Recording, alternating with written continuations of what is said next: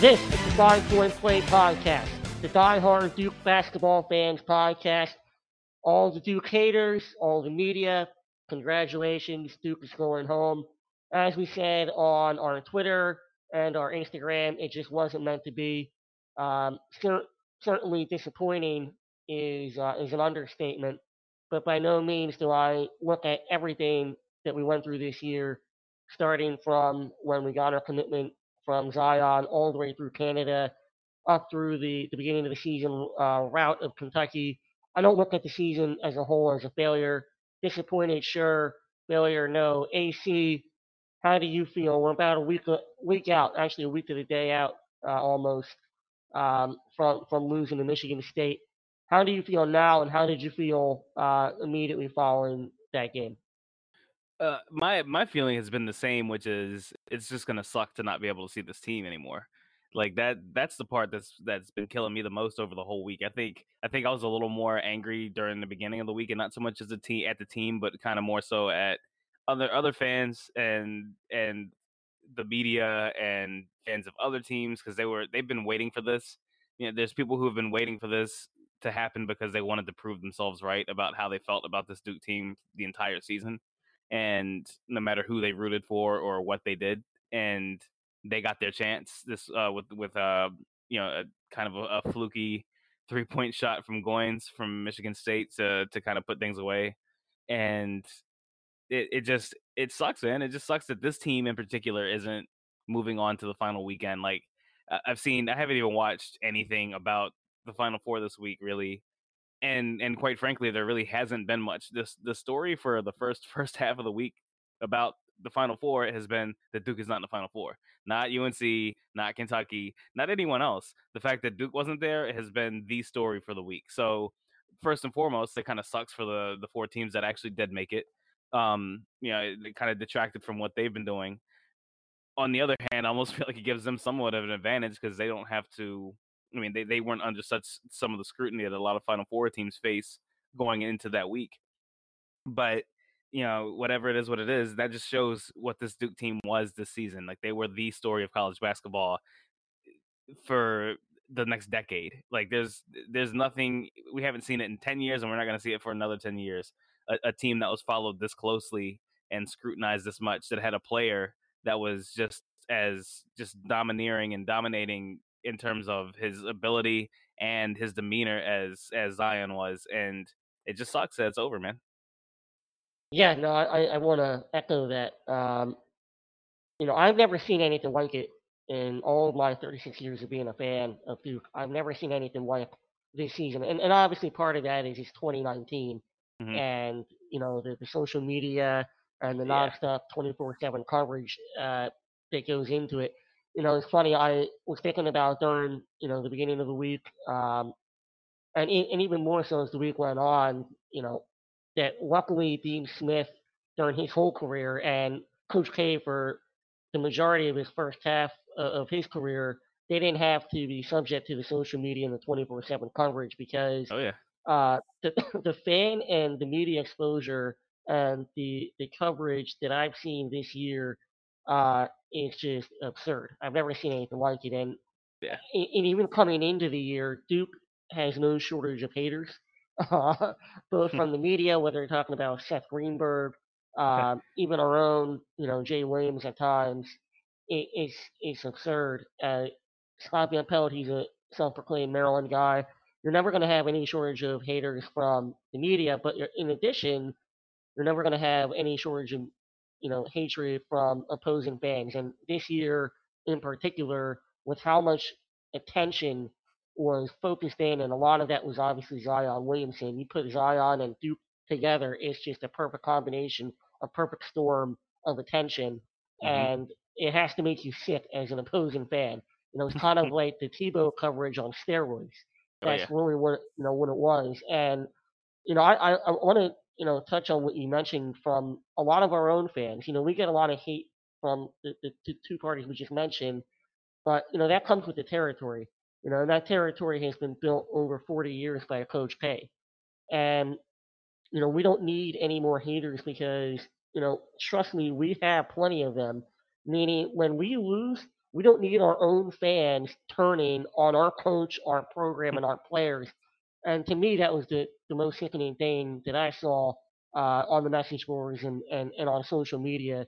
It came from our own fans. We don't need that. If you want to question X's and O's and decision making and calls, by all means do that. But the unadulterated bashing of our guys is completely uncalled for, and it just reeks of entitlement.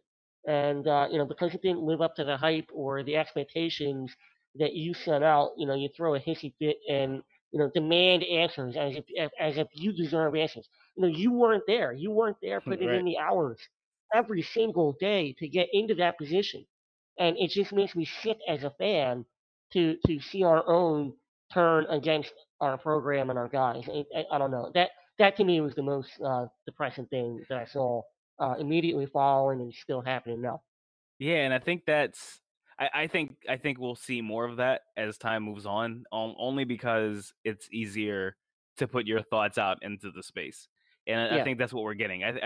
I think the closest thing to this team in terms of maybe hype and media coverage was when Duke was going to repeat in '92, and you hear the stories about how they put Bobby Hurley in a bag and had to carry him into the arena that way and everything else. All those fun tales about how this team was like that team was like a group of rock stars, and yeah, every game was a concert and all of that. I think I think that was probably similar in terms of what this team probably physically saw in terms of fans at the arenas and things like that. But as you mentioned, social media is just a totally different monster now. So this team has had to face something no other Duke team, or really no other college basketball team, period, has ever had to face. And I think that they performed admirably. I mean, it's not only is it difficult to be a one and done type of kid, a kid straight. Think about yourself straight out of high school and trying to navigate your own life and figure out who you are and what you're trying to do. And you have your own stuff you have to deal with, whether it's school related, whether it's home related. I mean, for God's sakes, Trey has to deal with his mom with a breast cancer diagnosis. And while he's trying to think about that, on the other side, he has to hear from all the pundits on TV and online and fans from opposing teams and other teams how he can't hit a jump shot and how the scholarship was wasted on a point guard that can't hit a jump shot. Like, come and on, man. and Like, how he's not as good as his brother. right, right. It just is one thing After all after another season, with him. which by the way, after all season, until that point, he was his brother. Like they would Yeah, put side by side comparisons of their stats and everything else. But people would call him Tyus on a regular basis. So I mean, I think those things have always existed and those people have always existed. I just think that now that social media is around, they have a bigger voice and they have a more pronounced voice. And then not only that, but then you have other people who share that same ideology. And now they can be in California and Washington State and North Carolina and Georgia, and now they can all talk to each other and group up together and kind of create that hive mind group think. And I think that's what you see more often is that people are able to do that. So we're going to see it more and more. Like next year's yeah, team, I really feel sorry for next year's team yeah. I because do there's too. going to be a huge Duke hangover in the first half of the season. Like the first half of the season, it's going to be comparisons from this past Duke team, who all of a sudden Yeah. now next season, when they compare them to the next team, this Duke team that just lost is going to be one of the greatest of all time, and that rhetoric is going to show up next season to start the year, and then that team is not going to be able to live up to that because no one is going to be able to live up to what this Duke team has set in terms of their coverage and talent and some of the skill that they place forward. And so then then that team is going to get scrutinized in a different way for a little bit, but then it should tail off, and then that team should have a little bit of normalcy throughout their season. But to begin the season, it's going to be rough on this upcoming team. Yeah, the expectations of that team are not going to be fair. Hmm. And in many ways, that's kind of how it is every year. But on the tails of this team and the exposure that they got, um, I almost I almost feel bad for them You you know to what I've an extent. But you know what I kind of feel kind of liking it to. I really feel like we can probably draw some comparisons to how this Duke team that just finished, and then the next Duke team, how people talk about them and deal with them. I think it's going to be very similar to how when Coach K finally steps down, how the next coach is viewed. That next coach who has the job right after K it's going to be very similar in terms of well, what is uh, placed on that person's head. yeah. On that note, actually, I read on the boards. Every year, we have fun and talk about who's next. and who might take over for Kay, and how we need to make sure that we give that person, time to, do things and build, and how it's not going to be easy. Well, you see all those people saying that, and then the reality hits. And the Hmm. reality was Coach K went out for a few games last year, and Capel lost a couple games. Yep. And every single person turned on him. Yep. I have never seen what are you expecting out of this guy? Right.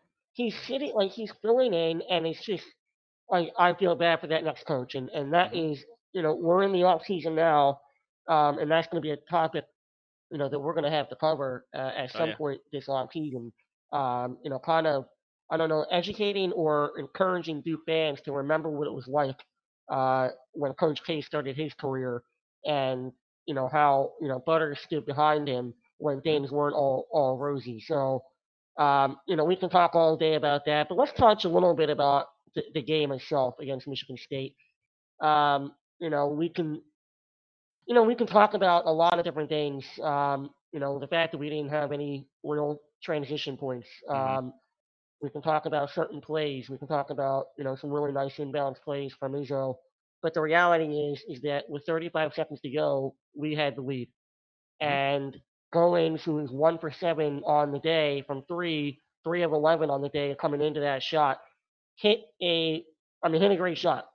Hmm. He hit the shot of the game clearly Hmm. over an outstretched Zion, and there was, for the first time I can remember all season, miscommunication on a team that switches everything when Trey left and stuck with Cassius instead of making the switch. So um, I I don't know where to begin with it. We won every single statistical category other than the turnovers, and to me that was the difference. Yeah, it was.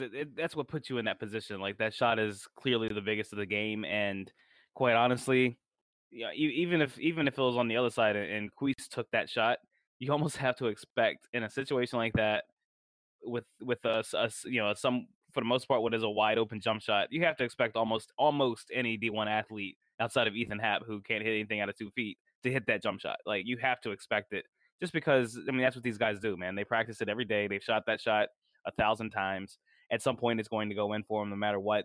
No matter what their averages were going into the game or during the game or whatever else. And I honestly, that shot was kind of a little bit of a I'd say not a microcosm, but it did kind of sum up some things that had happened with this team in the past, which was we are typically able to make some kind of an athletic play to cover up for a deficiency like that, and that's the wrong time to have to do that. That's one of those you wish at the end of the game you see guys sticking with guys, give up the 2 point shot instead of the three, those types of things, and that's a little bit of what we saw there. So it's an unfortunate shot for Duke fans, great shot for Michigan State fans, one they'll talk about for years and years and years to come, especially because it's against this particular Duke team. We're gonna scrutinize that shot and some of our players and things for a while. But the story is, as you mentioned, you can't turn the ball over 17 times and continue to expect to beat top five, top 10 caliber teams. And you also can't stop playing to your strength, which is the transition game when you only have 4 points in transition. Like Yeah. what that's my question is what happened there? And really that has been something this team has done since pretty much just before Zion went out against UNC the first UNC game.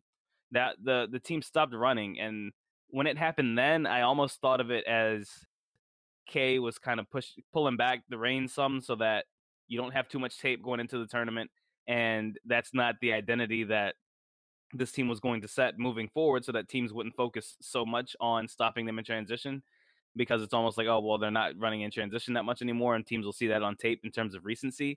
But I mean, I thought that was something that they could just kind of turn back on. Like you can inbound the ball pretty quickly and move up court quickly like they had been doing all season. And for whatever reason, be it fatigue, be it maybe insecurity in the system, I don't know what it was, but they weren't doing it anymore. I don't know if K pulled the reins back. I don't know if the guys weren't comfortable doing it anymore. I'm not sure, man. But that was that was something that we didn't see out of this team really anymore since since the end of February, and it was a shame to not see it come back during this tournament time because I think this team, if they had ran a little bit more, you wouldn't have had the close game against UCF, because that's exactly how you take advantage of that team with Taco, because Taco Fall is going to be back.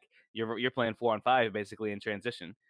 Virginia Tech, the way they like to slow the game down, they had trouble with teams that ran. Like UNC really gave them a problem. And then this Michigan State team was prime for a double digit loss if Duke was able to run, but they weren't. And people said it's because Michigan State was doing such a good job of getting back. No, they weren't. They were running with Duke down floor the entire time. We weren't pushing the ball, and it really, that's handicapping your biggest strength in my opinion. So I'm not sure what happened there. I hated to see it, but again, one bucket away and we still would have been there. So that just goes to show how good the team was. Yeah, it's funny because at the height of what we were doing, even when we would have slow first halves, and that happened, somewhat regularly in the during the season, Hmm. we would usually come out to start the second half in some sort of full court pressure situation. Right. That's how we would turn other teams over, and that's how we would break the games open. And we would be able to get a bunch of turnovers, create turnovers, get easy buckets. That's where this team was at its best, Hmm. getting out getting out in transition, creating turnovers, getting easy scores is the signature play for this current team. Hmm. And for whatever reason, like you said, we didn't do that. Perhaps it was fatigue. Um, that could be it. I really don't know. Kay, as he always does, he plays 6 or 7 guys that he can trust. He doesn't play Hmm. anybody that he doesn't trust. And he played the guys that he trusted, in that game. And to be fair, Michigan State only played 6 guys too. Right. So that might have been a situation where, he just figured my 6 are better than your 6, and I'm just going to try to keep the game close until the last 5 minutes, and I'm going to let my 2 best guys do what they've done all season long and beat your guys. And the last 3 minutes, um, he ran the same exact play every single time. Hmm. It was, the pick and roll. Uh, RJ would be kind of that elbow on the right, Zion a little bit toward the corner, Yep. Javin coming to set the screen, and it would be for the one of the two of them, depending on who had the better matchup. And all season long, it was who can read the defense and pick the right matchup to go. And Zion made the last bucket that we had.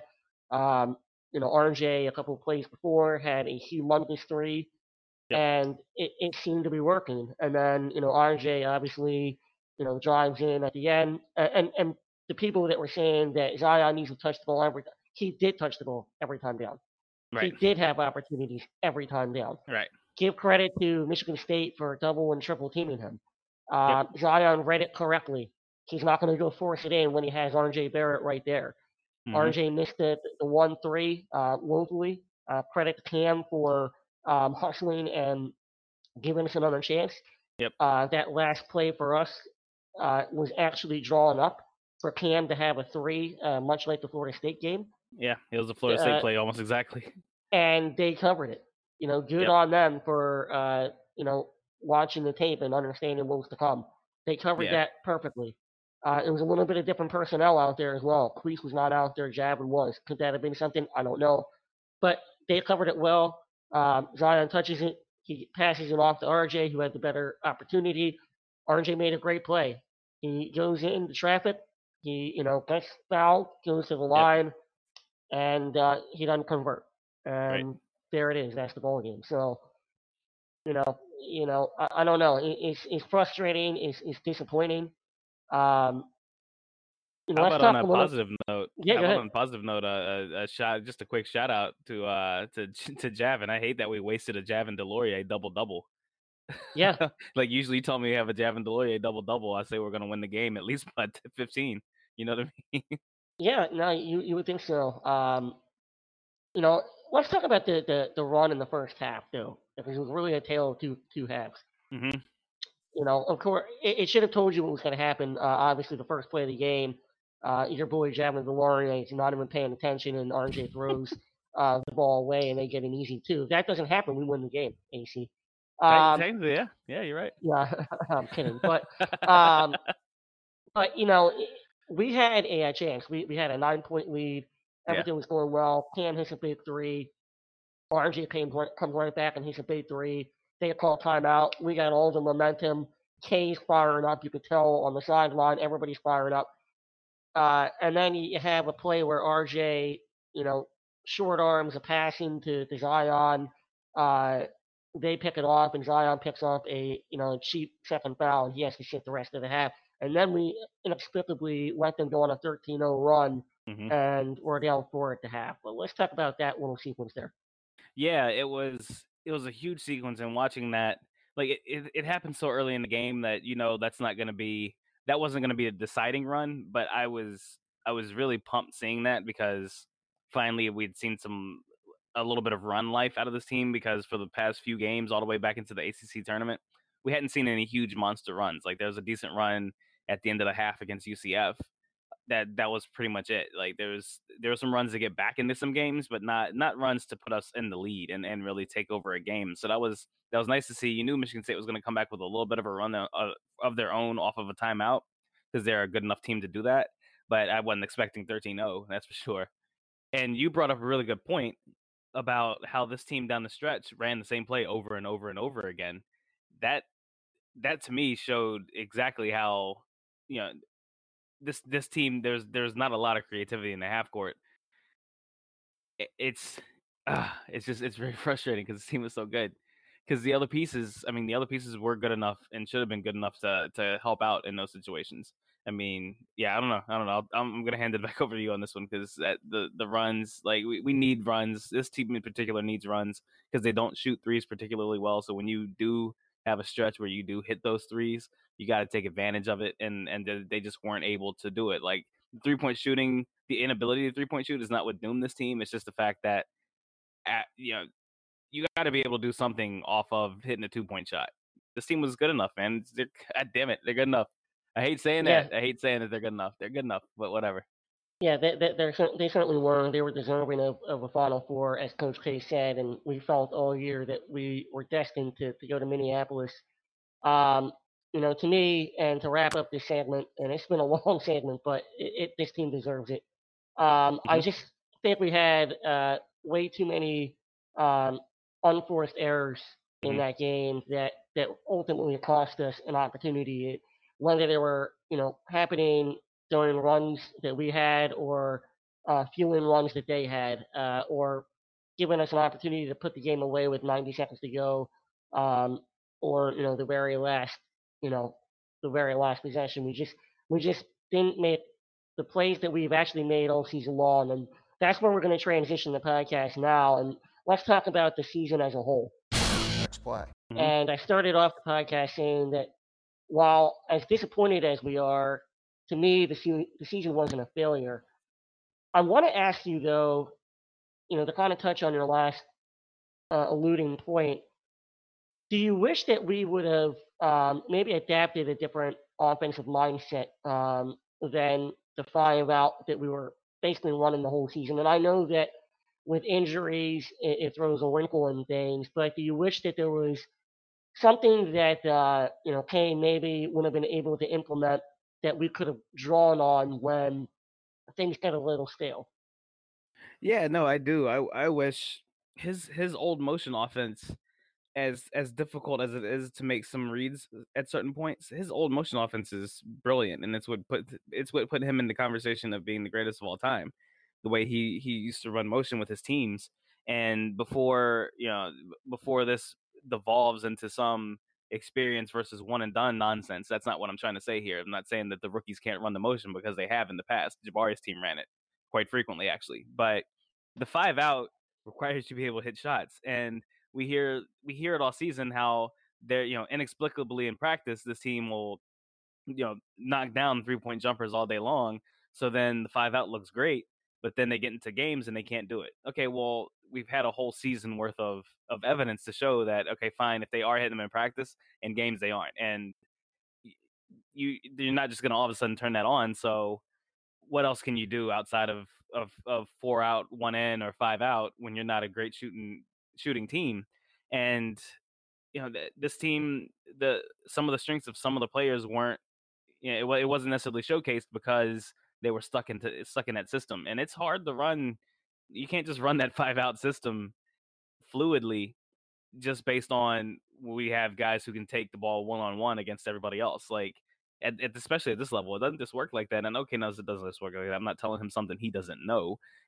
What I'm just saying is there's a lot of cohesion that's necessary, and that cohesion was definitely lost with the injuries that we had. So the injuries, as little as people like to make it a reason why something happened or an excuse or whatever else people want to say, it is a reason. It's a very big reason.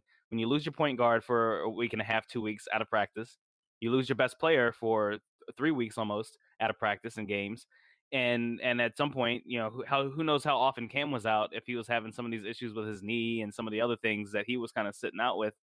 Who knows how often he was out. Jack was off and out at times. Queese was out. So when you're losing some of these key pieces and what you're supposed to be practicing in practice with your white team, then I mean it's no wonder Jordan Goldwire got time in games the way he did, because he was probably running spots for other people. So it's just Right. it's difficult. That the injury thing is a difficult thing to deal with, and yes, every team deals with injuries to a certain degree, but it just seems like this Duke team year after year after year deals with some of the most significant injuries to their guys. Man, like Purdue doesn't lose Carson Edwards for 5 and 6 game stretches. You know what I mean? Like teams aren't losing their best guy, so Duke is, for whatever reason. So it's a Yeah. shame that it's happening, and hate to see it happen. But when you run that style of offense, then yeah, it's very detrimental to what you're trying to do when you don't have some of your key guys in spots, and some of that chemistry is not being built as the season wears on, because what you have in December and November is totally different from what you have in January, February, and March. The thing that one of the things that doing this team this year is we'll be able to say is injuries. It really is. Outside of that, this was a wildly successful season, and I wish people would be able to see that. Like, it was so successful. This year was so great. RJ was so good this year. A couple times he almost had triple doubles, didn't have one, and to put up the numbers he put up all season, it was incredible. Zion, obviously, like we can talk about him to death. Trey, his first 2 months of the year, 2.5, 3 months of the year were spectacular. He goes down, but then he comes back off the injury and is still a very good asset. So many things, so many good stories. Jordan Goldwire coming out of nowhere and saving Duke against Louisville, and then after that, subsequently playing really well the rest of the season. And you know, what a good time for him. Like it's difficult, man. Jack White's start of the season. Let's not let his end detract from how well he started the season. He started the season so well that people are saying that he probably has NBA aspirations at the start of that season. Like, man, what a good year this was for these guys in general. We had a whole entire segment at the beginning of the season, or at the beginning of the calendar year, about should Jack White be starting? Mm-hmm. Mm-hmm. And literally that Syracuse game is one that unbeknownst to us for many reasons, because everybody was focused on the Trey Jones injury and what impact that would have. Uh, Unbeknownst to us, the impact mentally that it would have on Jack White going over 10 in that game, he never mentally recovered. So when you're talking about the off season and getting work up, Jack White had a phenomenal off season this past year where he was Mm-hmm. breaking shooting drill records. Right. So I don't care about Jack White going in the gym and shooting 1,000 shots. I want Jack White to spend 40 hours a week with some sort of therapist, some kind of sports psychologist to be like, Yeah. yo, Jack, it's just a game, man. Just let him off. But I do want to touch on two things that you brought up. Um, in the Michigan State game, in that key stretch, that last 67 minutes of the second half, there were two key plays where RJ drove the lane, read the defense correctly. They came up and picked him up in the lane. He kicked it out to the left to Zion in the corner, who nailed a big three. Another time down with about, I want to say 90 seconds or so left, when RJ hit the big three, it was Zion on the right, driving, drawing the double or triple team, kicking out to RJ on the lane, and him burying a three. So Mm-hmm. from that standpoint, it worked. To your point about during the season, to be able to implement something is really difficult to do, not only with the injuries, but the timing of the injuries. So if Right. you look at the Trey Jones injury against Syracuse, we had to come right back and go against number one to be UVA. Trying to implement a new offense at that point is impossible. Mm-hmm. He implemented an offense that says, hey, let's get to the last 5 minutes of this game, and then Zion and RJ, you take over. And that was what that specific game called for. And then, we talk about the first Carolina game. We're the hottest team in the country. We are the best team in the country. I think he's hands down. Zion goes out within the first 30 seconds of the game, and unbeknownst to us, he's out for the rest of the year, Hmm. regular season wise. So when are you gonna implement there? You're Right. just trying to put a band-aid over a large wound, and just trying to get ourselves to the postseason. So while yeah, in hindsight, our massive armchair quarterback arms can tell us what we should have done, it's not that simple. Hmm. And that's why I always hate the blanket statements that are always thrown out. We don't develop so and so, we don't develop a bench, or we don't play enough guys, and that's why these guys are winded at the end of the. It's not that simple. Hmm. If it was that simple, Coach K wouldn't be regarded as the greatest coach of all time because anybody could do it. Right. And I'm so sick and tired of that because you just brought up multiple good points. Jordan Goldwire, he is going to now hopefully benefit from the experiences that he had, starting with that Louisville second half run, all the Absolutely. way through. He had a big ACC tournament. He was a catalyst in not really shutting down, but having a big instrumental impact on both Cam Johnson and Aubrey Dawkins in the second round. So he Hmm. can be able to draw off that. Jack hopefully can draw off of what he did in Canada in the first half of the year. He played phenomenal Hmm. against Kentucky. People forget about that.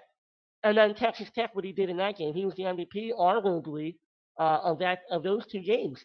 Yep. And he can hopefully draw from that. Before Marquise goes down against UNC in the first 90 seconds of that game at UNC, he was having a great year. Yep. He was having a phenomenal calendar year, a phenomenal ACC record, to the point where Javin DeLaurier wasn't playing as much. Hmm. And, then Javin steps up and has a really nice ACC tournament and does what he could in the NCAA. So these are all experiences. No, they don't all happen in unison every single game of the year, but they're all experiences that you can draw on.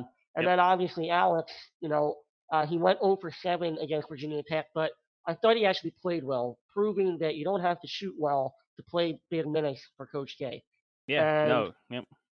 so, I hate that we don't develop anybody, and there's just stupid arguments that can be proven false time after time after time, yet people keep throwing them out. Yeah. Yeah. No. It's number one. How can you not develop? Just being, I mean, you don't develop in games, you develop in practice. It's becoming a cliche to say that, even, which is a shame because that you even have to say it. You don't develop in games. Yes, do you develop something in games? Absolutely. There's a certain timing. There's a certain, you can't mask or you can't clone the adrenaline that happens to you in a game when all the fans are screaming and everything else. Sure. No, you can't repeat that in practice, of course not. But the muscle memory, everything else that gets you to that point of being in the game, that's all developed in practice. It's all developed then and in the off season. And that's where next season, the development of these guys, it's going to come next season. And having to take a trip like Canada, yeah, you get to start practice early and that's nice. But the other part of something like that is you're essentially breaking off your first and second teams in July, which it, it it helps in some regards, and in some regards it doesn't, because now guys aren't getting certain looks that they might normally get in a normal offseason in July and August. Like that's a very crucial time. Those 2 months are really crucial. So, just being kind of thrust into that definitely sets some guys back in terms of, what they can do to start October and November. It is what it is. And to have to try to bring new guys in during the ACC season, that's just asking for trouble almost. But these guys did Yeah. it, man. That's the thing. They still did it. Like Jordan Goldwire came in the bulk of ACC season and did it. Joey Baker, I personally didn't like the move, but I wouldn't doubt it one bit that if next season he benefited from kind of coming off the back burner and sitting on the side with Brennan Besser in practice and getting some looks with and against the first team and practice the way he did at towards the end of the season, even though it didn't show in games. I guarantee you that there's going to be some benefit from that. So, it happens. It is what it is. Development is a two-way street because Correct. it's on the coaches to help get you the drills and things to develop, but it's also on the players to get better. And if they can't get better, then you know what? There it is. It's not that they're not developing, it's that they've reached their maximum potential. And some of these guys have reached what they can possibly do. Like Jack White's not going to become some all of a sudden some slasher that's going to take you off the dribble and take you inside. Like that's not the development that's going to happen for Jack. His development's going to be to consistently hit shots and continue to rebound the way he did, the way he learned how to rebound from development. Queese, it's the same thing. His development's going to come in the form of how does he operate on the offensive end a little bit better. And we've seen that he can develop that a little better. Jordan Goldwire's development is going to become now, can he take the next step as a point guard and be able to penetrate a little bit more? Like all those things they're going to happen over time. For those guys, it's a 2 and 3 year race. For guys like Zion and RJ, it's a 4-month race. So like, yes, players are developed. I'm sorry, they are, and they're developed, like you said, at very different times throughout the season. You see their development kind of come forward. And that's just what you deal with in this era of one and done basketball. You're dealing with keeping your program running by developing the one and done guys in 4 months and making sure that the next one and done guys that are coming up can see that you can do that. And then on the other hand, you're also still trying to develop 2 and 3 year guys to garner some skill sets that they don't even have yet. So people can talk about it like it's so easy to just develop guys. That shit is difficult, man. And he's been doing it at an incredible rate, and better than anybody else who could do it. I promise you that. Yeah, I think there's no question because you always see, well, the simple thing is that we should have a perfect blend of veterans and one and dones. I'm not saying I don't want one and dones. I'm just saying we need a perfect blend. Well, yeah, that would be phenomenal. You know how to do that? Because Coach K Right. can't figure it out, because it's not that simple. Right. And you don't plan for Tyus Jones having the end of the season that he did and going pro when you planned on him having a couple years at Duke. You don't plan for that. You don't. Some people thought Justice might be a one and done, but most thought that he'd be here a couple of years. Even if you thought, then you have, it's one of the reasons why Brandon Ingram didn't decide until very late. He wanted to see what those losses look like. And very quickly, another caveat to that, I'll just get back to your point. Sure. If Justice and Tyus don't have one and done type seasons, we don't have another championship. Let's add that to that mix. And correct. People don't have another championship to hang their hat on. And I'm pretty sure you'll take that every single time. You'll take that exchange. And it just kind of snowballs, you know what I mean? And while we can sit here and say, yeah, well, we shouldn't have taken so many, one and dones. Well, let's talk about that, okay? So in 2016, the year following our national championship, where we had 3 one and dones unexpectedly, we only took one. In the next year, we had a sophomore, Luke Kennard, that we were hoping was going to take the next step. But how did we know that next step would have meant that he would have played himself right into the freaking lottery? We didn't know that. And then Frank Jackson, who there's no way we thought he was going to leave, not even after the year he had. Right. So now you're just like, well, we have to fill these spots somehow. And what are you going to say, Marvin Bagley? We don't want you. We want to make sure that that's not realistic. You take the best player in the country, and and by the way, he rewarded you. But you it's not as simple as saying, well, we're just a one and done factory now. Well, yeah, I mean, if you look on a blanket statement, yeah, you can make that argument. I get it. I'm not naive. I get it. But it's not that simple. There are so many things that go into how we got to this point. You gotta fill those voids somewhere, and you're gonna try to fill them with the best. What are you gonna say? And the other thing I always get back to is, well, Cam didn't know about RJ and Zion. No, yeah, he did. They were all on a group text together all the way the season before their senior years. Correct. So, like, Coach K had this vision, and you talked about it on the podcast earlier in the season, how this recruiting, we're actually going to talk about recruiting in a little bit, but you talked about how, you have this big whiteboard in every coach's office, and they go back, how many years do they go back? 2, 3, 4 years? Yeah. Oh, So these aren't like accidents that, oh, well, we just happened to get Marvin Bagley and Wendell didn't. Well, what's the big story with Cam? The big story with Cam is immediately following the championship at 15, the staff is calling him. Right. That should go ahead and tell you how far out these guys are recruited. And that should also speak to you about how when someone unexpectedly leaves, how much that changes things. Because I promise in these conversations, Frank Jackson is not talking to Kay about, well, coach, if possible, maybe he does say, if possible, I want to go one and done. But that is definitely met with a retort of, "Hey, Frank, I've been doing this for years. I know that if I can keep you around for 2 years, I'll make you a lottery pick." So Frank's like, "Okay, Right. cool, coach, that works." And then all of a sudden he leaves when he's a second round pick. Like that sets you back for 2 seasons because you were expecting to have Frank Jackson last year with that group.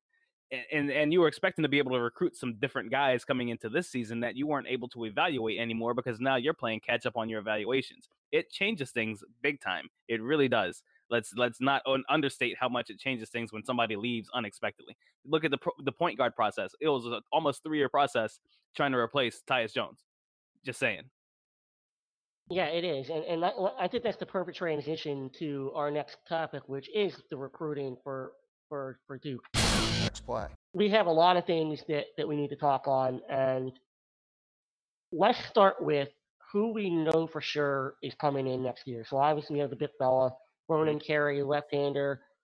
He's for sure going to be one and done. We know Yep. that. Is there anybody else? We have Boogie Ellis, we have Wendell Moore. Is there anybody else that we believe that is currently coming in that we know for sure about that is committed that we believe is going to be? And I'm actually going to include Joey Baker in this. Okay. That we believe will be one and done of those three guys. So I made a joke post on one of the message boards. I pretty much listed the entire roster and said that I expect them all to leave and go to the NBA draft this season, except for Joey Baker because I said he's going to come back and redshirt again. Vernon's gone for sure, like as he should be in this era of basketball. Yes, he is going to be gone. Wendell Moore was just because he's a 5-star with size and a certain skill set. I think he's another one that people are looking at saying, "Yep, he should be gone theoretically." Do I think he should be gone? Probably not. But do I think he will be gone? Like, how can you tell a kid to turn down millions of dollars if it's there? You know, it just depends on what this draft is going to look like and what guys at his position are looking like and how he plays as to whether or not he'll be there. I think he's kind of like that. He's sort of like that Justice play where coming into the season, no, you don't think he's going to be one and done because he has some deficiencies in his game that he can work on. But can he play himself into a one and done position? Absolutely. And he's going to get the opportunity to because he's going to replace key positions. So he's going to get the chance to do it. Will he be? I guess we'll talk about this next March about whether or not he absolutely will be. But I think that there's a you say there's a good chance to go either way. I think there's a good chance for him to go either way. Like I think there could be a good chance that he sticks around for a year or two, and I think there's a good chance that he leaves after the first year. I don't know. It's like he's that in between type of player. He's a true tweener in terms of no specific position, kind of does a lot of things on the court pretty well. But if he shows out as a shooter and a defender or some things like that, then he's gone. Like there's no way he's sticking around, and absolutely he should go get his money. Boogie, I don't see him being a one and done type, and I've seen a Frank Jackson comparison with him in terms of just that. Like he should be sticking around for 2 or 3 years, kind of like we thought Frank should stick around for 2 or 3 years. Frank was still on McDonald's All American. Boogie was not. Frank was still rated a lot higher. Boogie was not. And that's not to detract from Boogie because I think Boogie is a phenomenal player. I think the brakes need to be pumped on Boogie so that he's not unfairly put into some position like Nolan Smith was when he first came in.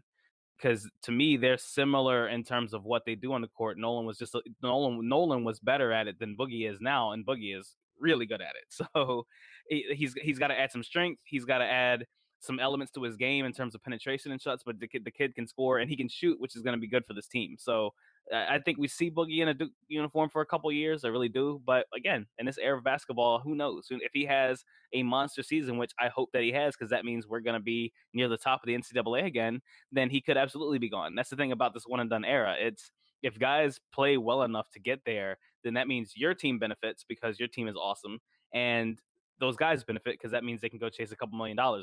So, I mean, hopefully Boogie does have a one and done type season. Hopefully Wendell Moore does have a one and done type season. Realistically, I don't know that they will. Yeah, that's the whole double-edged sword, and then you throw on the fact that it's Duke. We're more polarizing, so it actually gives the vehicle that if you do have a good year, it's going to be arguably blown out of proportion a little bit to the fact that you can, test your chances in the one and done. So, let's talk about Matthew Hurt. Obviously, he's the biggest target we have left. And then we have Watford. And then Watford.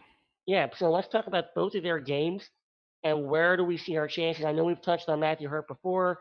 Mhm. and I know we feel like we're in a good position. Do you still feel that way? Yeah, and I have all season. I would like to point out, I've been banging the Matthew Hurt drum all season long because you could just kind of tell that his recruitment was trending away from Kansas, even if they were consistently seen as the perceived leader and trending towards Duke, and that I think that's going to prove correctly on was it April 19th? I think is his announcement date. Yes. Um, he comes in as you know, we won't break his game down, but so much because we talked about it before. He's a good shooting big man who also blocks a lot of shots. His rebounding leaves a little bit to be desired. Defensively, he's not horrible, but we'll see how his defense translates to Division 1, and if this is a team that's going to have to go zone a little bit, whatever. We'll see what happens. That's up for K to decide and all that. I don't really want to speak on that necessarily, but he's a very capable player, and he's another player that is a one and done candidate, which means his development is going to be sped up a little bit in the offseason and in games early on. So we're going to get to see a lot of him in a Duke uniform, I would like to think. Trendon Watford, both of them play the same position in high school, which is that 4 spot they kind of stretch 4. But Watford is a little more of a banger down low than Hurt is even. And he can score on multiple levels as well. I think they would complement each other really well.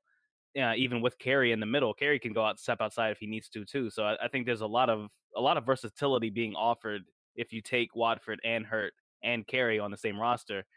You make your offense very versatile. Defensively, Watford is a very good defender and he's a very good rebounder. He has a motor kind of similar to Emmett Williams when we were recruiting him last Yeah. season. The kid has a motor and he goes and he plays with a chip, and that's the type of guy that I like seeing K go after because those were always the types of guys that kind of gave Duke trouble in March and during the season at times, those guys with that chip on the shoulder. So I think he's going to kind of play with that chip and be able to cause some problems for teams if he does put on a Duke uniform. I don't know that Matthew Hurt is going to scare him away because those two can coexist at that wing 3 and that kind of stretch 4 spot. So I would like to see that. I would like to see that kind of come to fruition.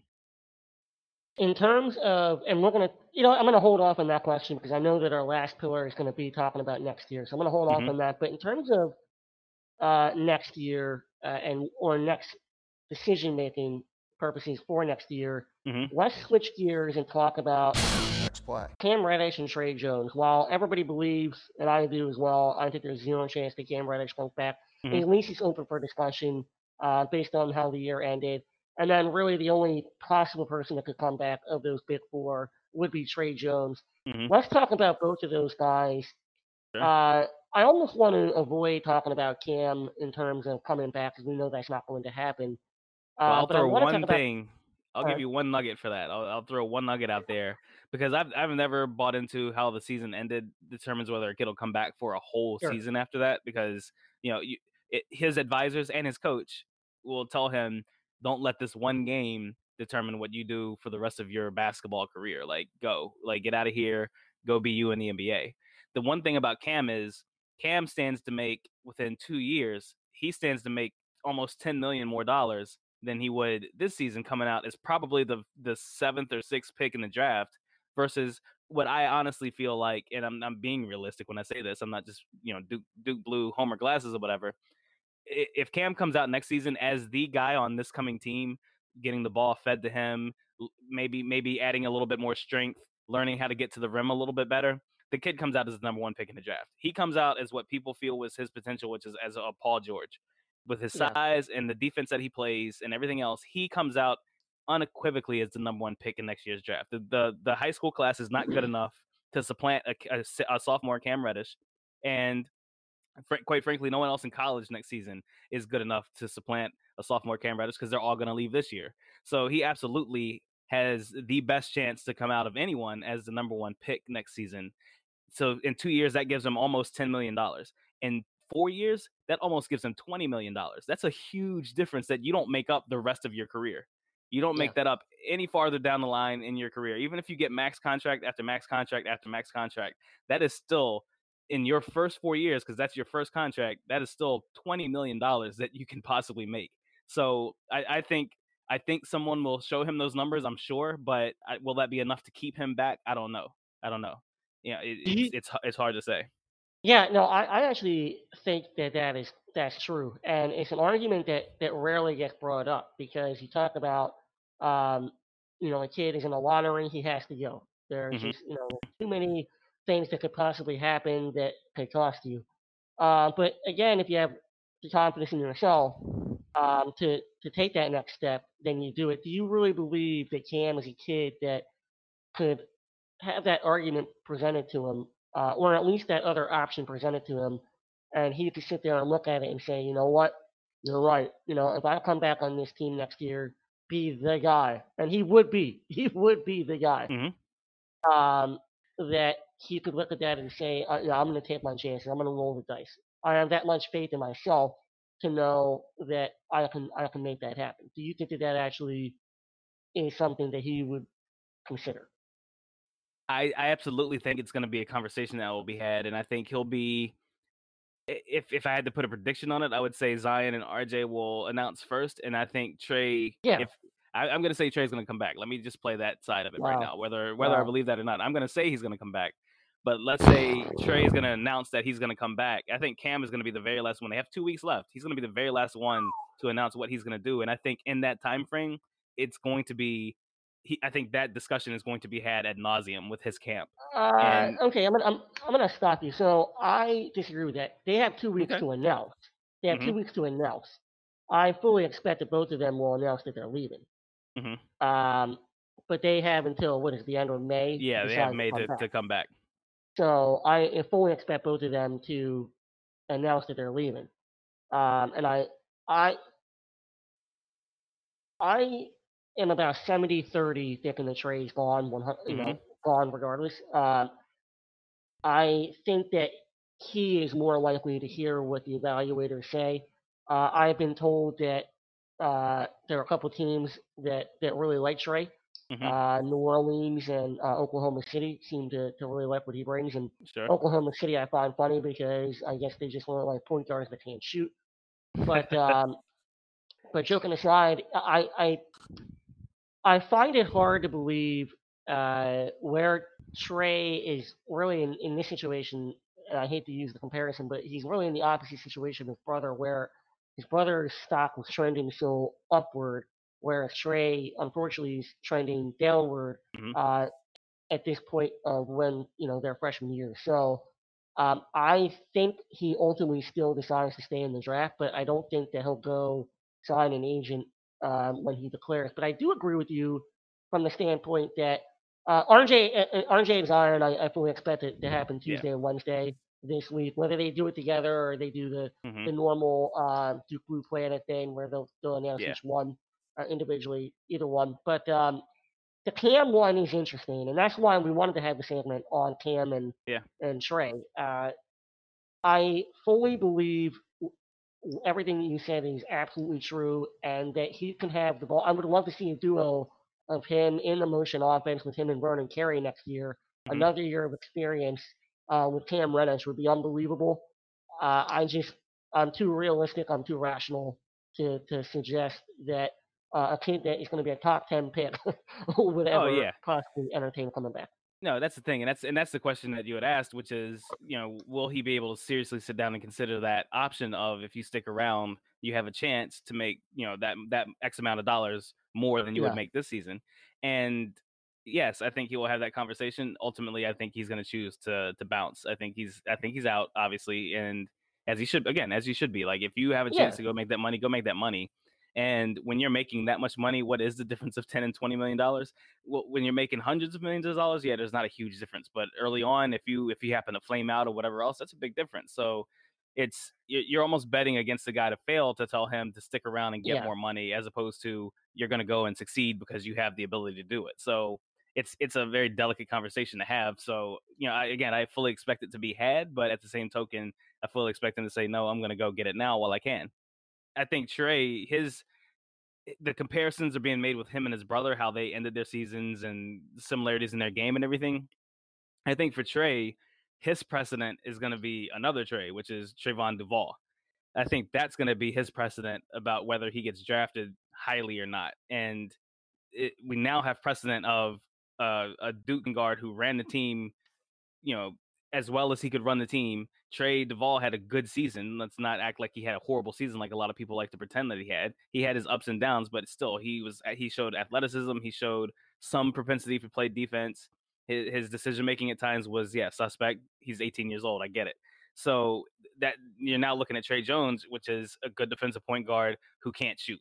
And that was what Trey Duvall was, a good athletic point guard who can't shoot. So now we have the precedent of a point guard at Duke not being taken because he can't shoot. So Trey has that in the back of his mind. I'm going to guarantee you that that's going to be there. Not his brother's season, but Trey Duvall's season is going to be what's thrown in his face a lot.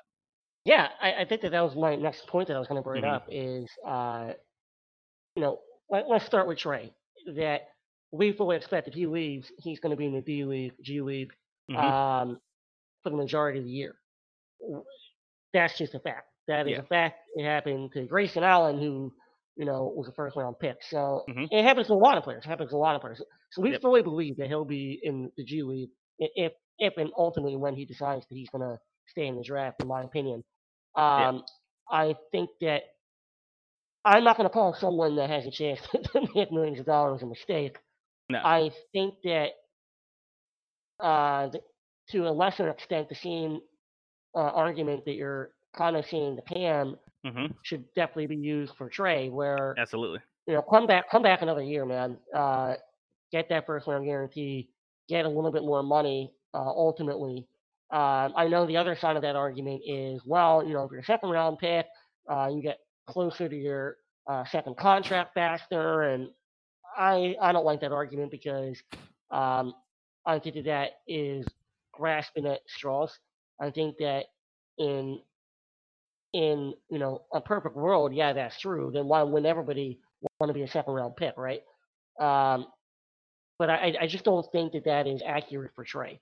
Um, I think he would be. I am usually the guy that says, yeah, you can better your game in the pros, you can better your game even in the G League and all these other things more so than you can when you come back to school. Because you always hear so and so's not ready for the NBA and so needs to come back and work on this and this and this, but they can do that in the NBA.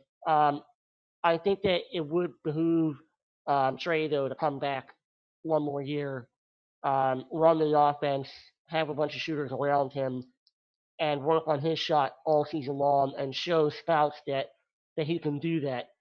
I know that you feel differently based on what Trey brings to NBA teams. Talk about that a little bit. Yeah. No.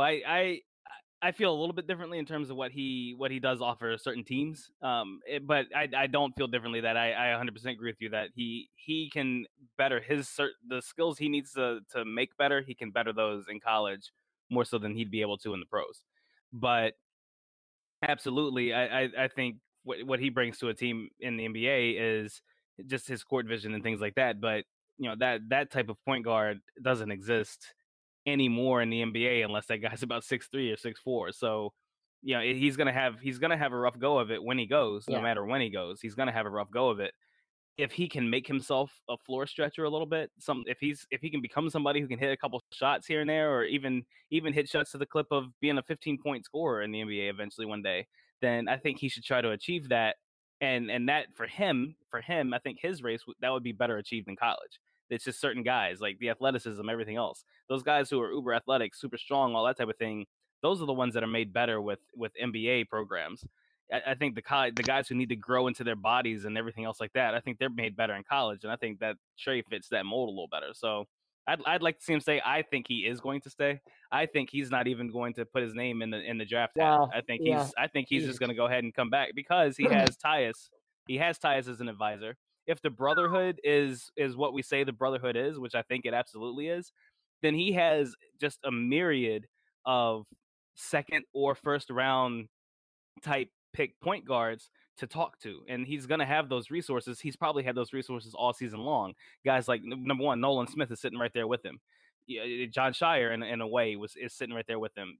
Chris Duhon, all those guys are people that K will put him in communication with if he has questions, if he wants to use those resources. And then, of course, his brother. Like, who better than any of those guys than to talk about it than with his own brother? So it's going to be a tug of the heartstrings type thing. Does he want to get to the league because of what's happened with his mom? Like I can absolutely see him saying, I want to go make money right now so I can also help out my mother with her medical expenses and things like that. I can see that. That is something that is not out of the realm of possibility, and that's something that should be. It's you don't want to talk about, you don't want to use her illness in that way, but I'm just saying that's something that's going to be in his mind, and it absolutely is going to be in his mind. So who knows? Who knows what happened? But I still think that he's going to come back. I really do. I still think he's going to come back. I think he Yeah. wants. I think he wants a championship. I think he wants Oof. that Defensive Player of the Year. I think he wants a legacy at Duke in particular, and he doesn't have it right now. I think he's going to stay. He was the Duke fan in the family, not Tyus. So I don't know, man. I think he's going to Yeah. stay. I I wish that you were right. You're just not. That's just not the reality. No, it's not. You started out logical, and then as you continued your progression of your argument, the screen just kept getting darker and darker blue, and it just kind of started losing all logic. I'd be relatively surprised if Trey came back. As much as I think that it actually would benefit him to have another year at Duke. Hmm. I agree with all the reasons that you stated in terms of yes, he was a Duke fan and all that sort of stuff. I know for a fact that he loves Duke. I know that for a fact. Hmm. Absolutely. Um, All the guys who leave love Duke. They all love it. Like it's not. That's no, not. no, I mean Trey in particular though. Everything Yeah, yeah. I've heard, Trey loves Duke. Hmm. Does he necessarily love the schoolwork? Not so much, and Right. I just don't know that ultimately that he's going to decide to stick around. And I want to put this out there. I want to really emphasize the and this happened with Tyus. I have direct sourcing on this. That this happened with Tyus. The peer pressure of coming in with a group Hmm. and then ultimately watching those guys go is something that kind of pushed Tyus a little bit further out. Yep. And I think that that's going to push Trey out as well. I think he's going to see RJ Zion and Cam leave, Hmm. just like Tyus saw Justice and Ja leave. And I think he doesn't want to be left behind. Yep. As much as he loves Duke, and I know he loves Duke, I just think that he's going to see that and he's ultimately going to decide to go. And you're right, he's going to have plenty of resources, but he's had those resources since he committed Duke and probably prior to that. Hmm. So I don't necessarily believe that they're going to give him the best information. That's what Duke always does. They're going to give him the best information possible.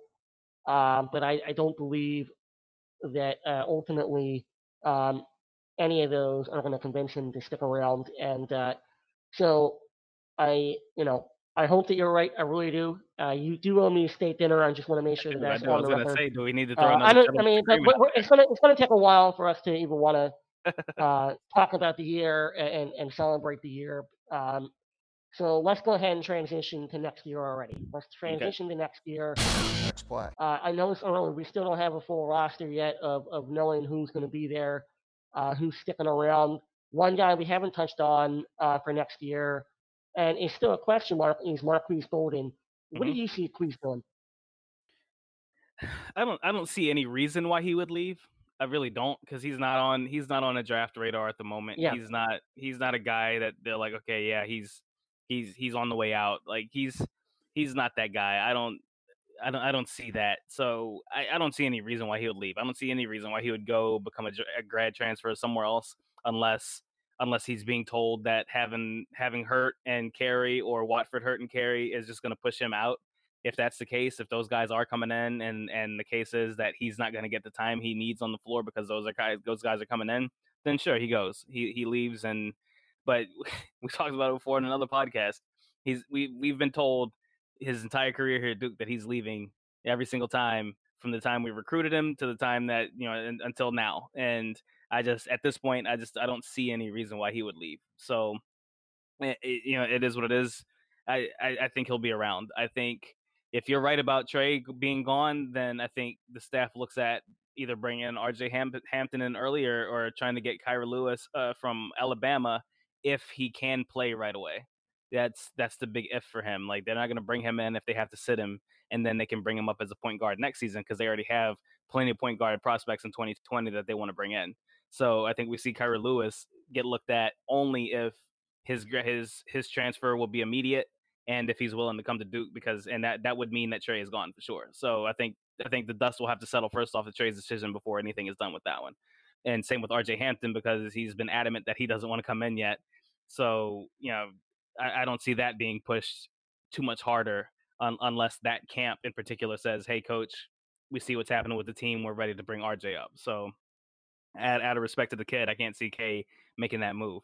So in my opinion, Yeah. I think we see our bench guys that we have now, Joey, Goldwire, AOC, Alex O'Connell, Jack White, Queese. I think we still see him on the squad. Javin obviously will still be on the squad, and Buckmeyer. Am I leaving anybody off from this current squad outside of the 4 freshmen? No, I'm glad you brought up Buckmeyer. That was a nice touch. So you don't think that there's any chance that Javin DeLaurier declares for the draft? No. His that that double. I don't know, man. A double I in mean, the his stock NCAA has never been tournament. higher. Yeah. His stock has never been higher, and Tyrese I've Thomas loved. left early because of a double. He left early Yeah, because of the NCAA tournament. So absolutely. And I want you to strike. I want you to strike while the iron's hot. yeah. I think it is a little early for us to predict, expectations for next year. So, while this is our final pillar of this season, I do want to let everybody know that the 5 Point Play podcast, both on Instagram and on Twitter, will be here the entire off season, because Duke basketball and why we started this podcast is about the program. It's not just about the season. And I've seen a lot of social media accounts. What does Zion eat for breakfast? Is literally an account on Instagram. Free plug for them. But Yep.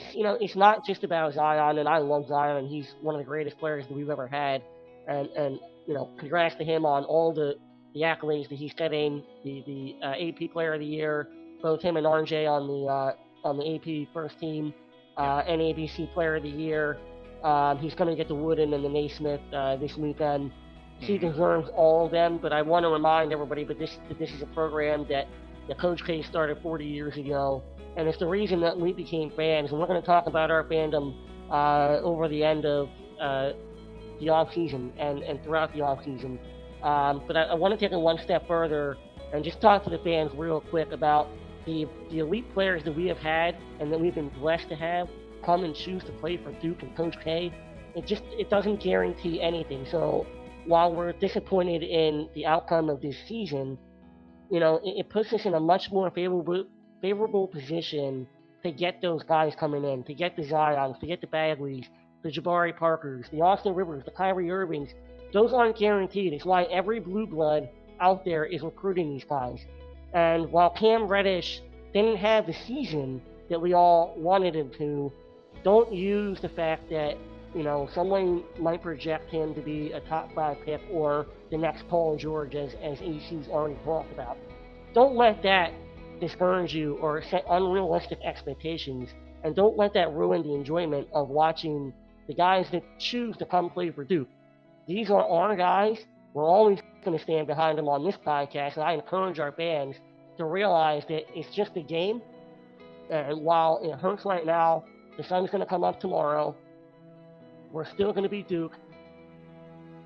Nobody's going to watch the Final Four because we're not there, and that should tell you all that you need to know about the program that Coach K has built. Go Duke. Go Duke. The concept of Next Play started for me a long time ago, but it's not something I started coaching with. It's something I learned, where I finally came to a realization that, no matter what just happened, I got to be really good in the next thing. I can't let a failure, like I just missed a shot, impact my defense the next time I'm on the court. Nor can I, if I hit something good, get so caught up in it that I'm celebrating that I don't do it. In other words, how do I stay balanced? How do I stay me throughout this whole thing while learning from my experiences? If I made a mistake, I'm not going to do that. Try not to do it again. If I had success, I'm going to try to replicate that, or how did that happen? If you're my opponent, I'm going to compete against you every second. Next Play.